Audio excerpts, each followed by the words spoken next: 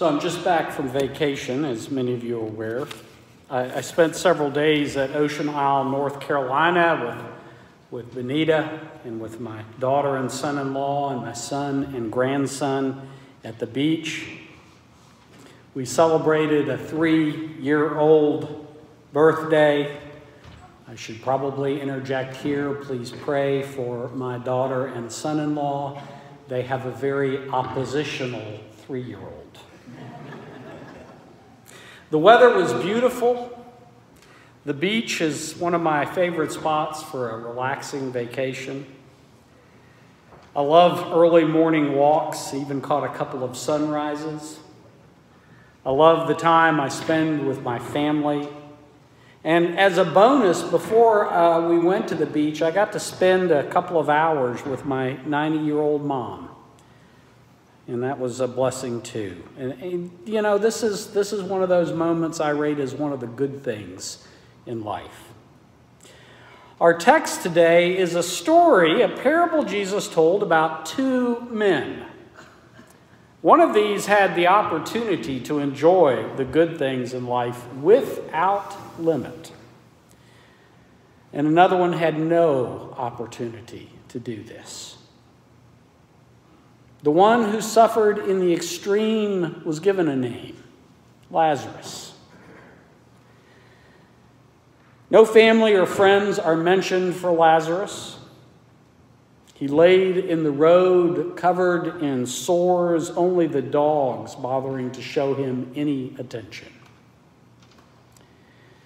The other one we know only by his financial status. He was rich. He dressed in the nicest of clothes. He ate great meals every single day. And every day, this rich man passed by Lazarus, who lived literally on the rich man's doorstep. Each day, as the rich man traveled to check his business interests or attend his parties, he practically had to step over Lazarus. Lazarus hoped only for scraps. Lazarus suffered more than most of even the poorest of Jesus' time. Then the story Jesus is telling shifts to after both men have died. Lazarus now enjoys comfort and peace, while the rich man suffers. Part of the reason a belief in the resurrection or an afterlife had taken root in Jewish thought during the time of Jesus was a desire to see the scales of justice balanced. Many suffered greatly in the world. People wanted to believe there was something that was going to happen that would balance the scales. The greedy were going to get their comeuppance, and the oppressed were finally going to get a reward. They were going to get justice. We do need to take note and make a comment about, I think, the rich man's status, his financial condition. It's interesting that nowhere in the parable does Jesus condemn this man for being wealthy. He was probably seen as a decent human being, someone to be looked up to by most. He's actually portrayed in the story of having some amount of caring for his family, not wanting his brothers to suffer his fate. The judgment that comes is not directly tied to this man's wealth. You know, and in telling this story, and so many of the stories that Jesus tells, he's seeking to do far more than just tell people, don't worry, there's going to be justice eventually. Jesus tells us these stories, these parables, to motivate a change in attitude and a behavior for all of us in this current life. His invitation to follow him is not just an invitation to a better future, pie in the sky, but a better present for everyone. Jesus is calling for a present where the Lazaruses of the world are noticed. Jesus is calling for a present where we will all learn to share the good things that we have received in life. We're very quick when we encounter these kinds of folks, this rich man in Jesus' story, to say, well, I'm not that rich man. I'm not rich like him. We protest because we don't want to think that we, like him, might ignore the suffering of others. We protest because we don't really want to consider the possibility of judgment in this life or the next. We protest because we don't want to be challenged when it comes to questions about how we use our money or how we make lifestyle choices. Jesus in his preaching, Paul in his writing, the New Testament church in its practices leaves us with a clear message about what we are to do with the blessings God has given us. The blessings we enjoy are thanks to providence. God never discounts our hard work. That's not the point of that. But we should really acknowledge that hard work alone does not guarantee financial or social success.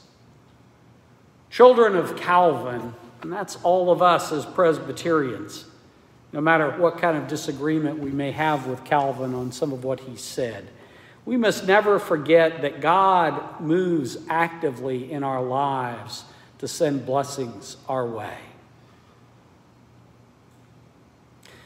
Yes, the examples that we find over and over in the New Testament are that all the blessings given by God are for us to share. Greed, hoarding, tight-fisted holding of what we have is sin, and it is deadly. And whenever we hear that voice, and we've all heard it, that voice says, "This is mine. It belongs to me, not to anyone else. It's just for me, or maybe for me and my family." We need to take care. For we, like the rich man, may be saying that as we walk by a Lazarus. Remember, during your lifetime, you received your good things. Luke 16:25, there's certainly an element of warning there, but it's much more than a warning. It's an invitation to share what we have, to witness to the miracles of healing and hope and deliverance that God does when we take the good things that we've been given in life and share it with others. There are plenty of Lazaruses in our world, suffering in their own worldly hell. But through our sharing of the good things, God can bring them peace and healing in this world.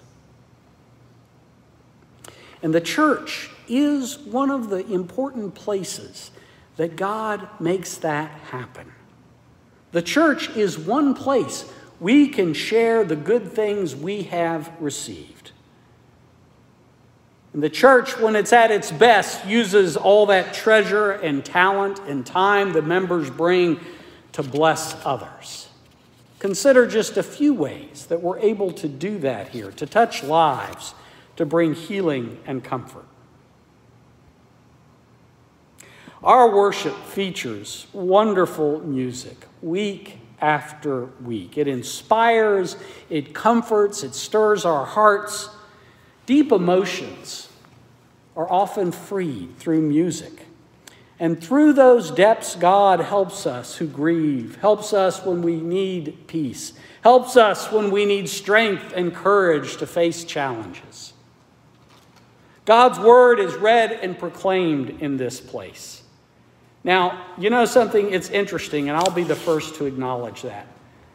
Sermons aren't necessarily something you remember a long time after they're preached. I've spent practically my whole life in church.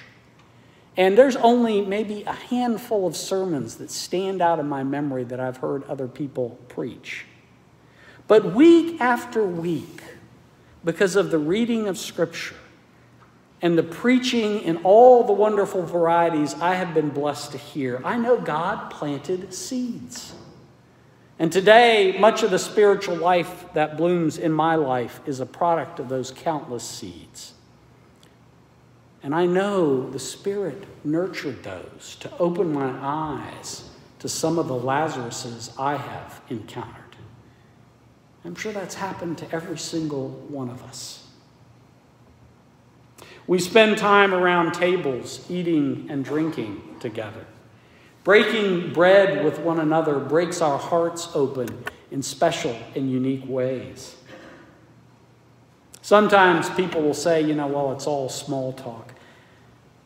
If you listen carefully to the small talk that happens at places like Sip and Chat, you'll learn a lot about another person. The simple act of interacting with another human increases our happiness, brings joy, makes us healthier.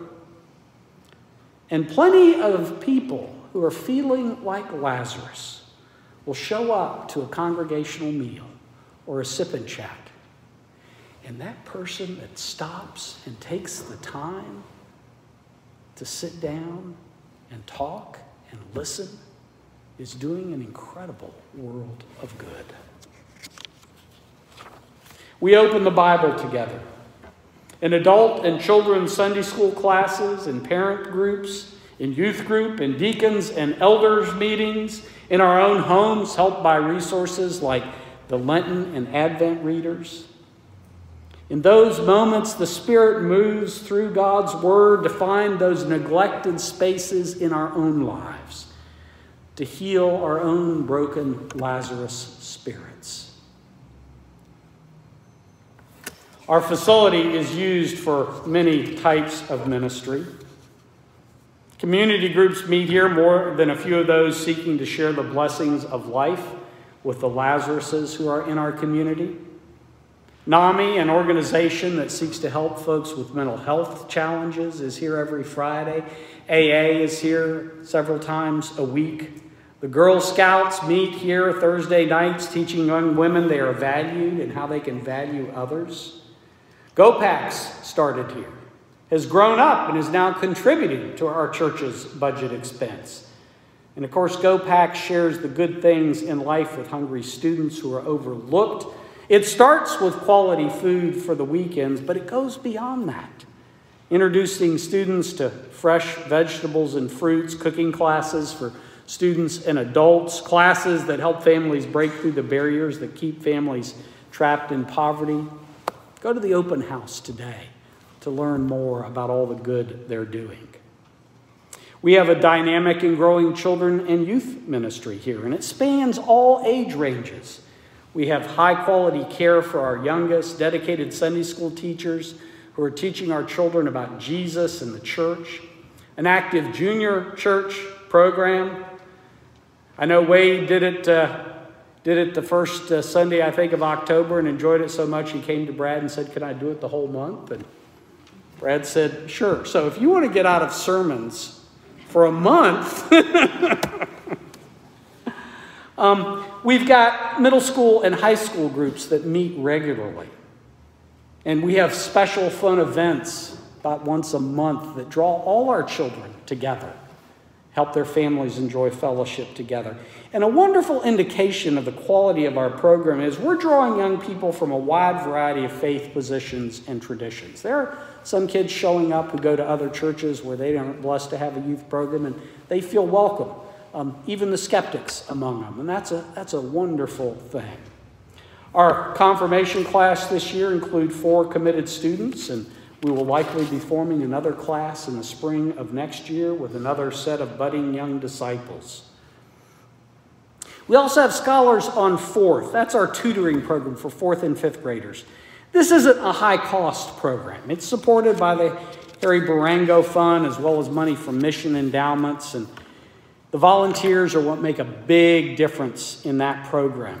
But we've got to remember, without a quality facility where we spend money to keep the building clean, the lights on, the heat running, everything in good repair, we couldn't have that program. And just listen to some of the things that wouldn't be happening if we didn't have a facility to support that.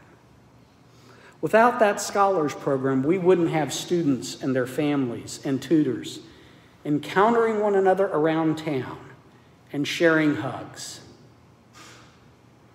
The students wouldn't get to witness John Lee's amazing science experiments.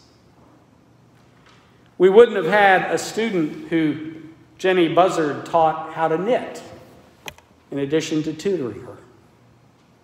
We wouldn't have had a case where a family stayed in touch with us even as they were fractured and went through horrible times and now is on the road to recovery and reuniting. We wouldn't have those weeks where students come to their tutors and share tough stories about what's going on at home because they know this is a safe place. We wouldn't have our middle school students, our tutoring graduates, coming back for fellowship and connection and bringing their friends along. That's a blessing we have because we have this facility that the generous people here have taken care of. You know, as we enter this time of stewardship emphasis, we need to take the time to consider all the good things in life that God has given us.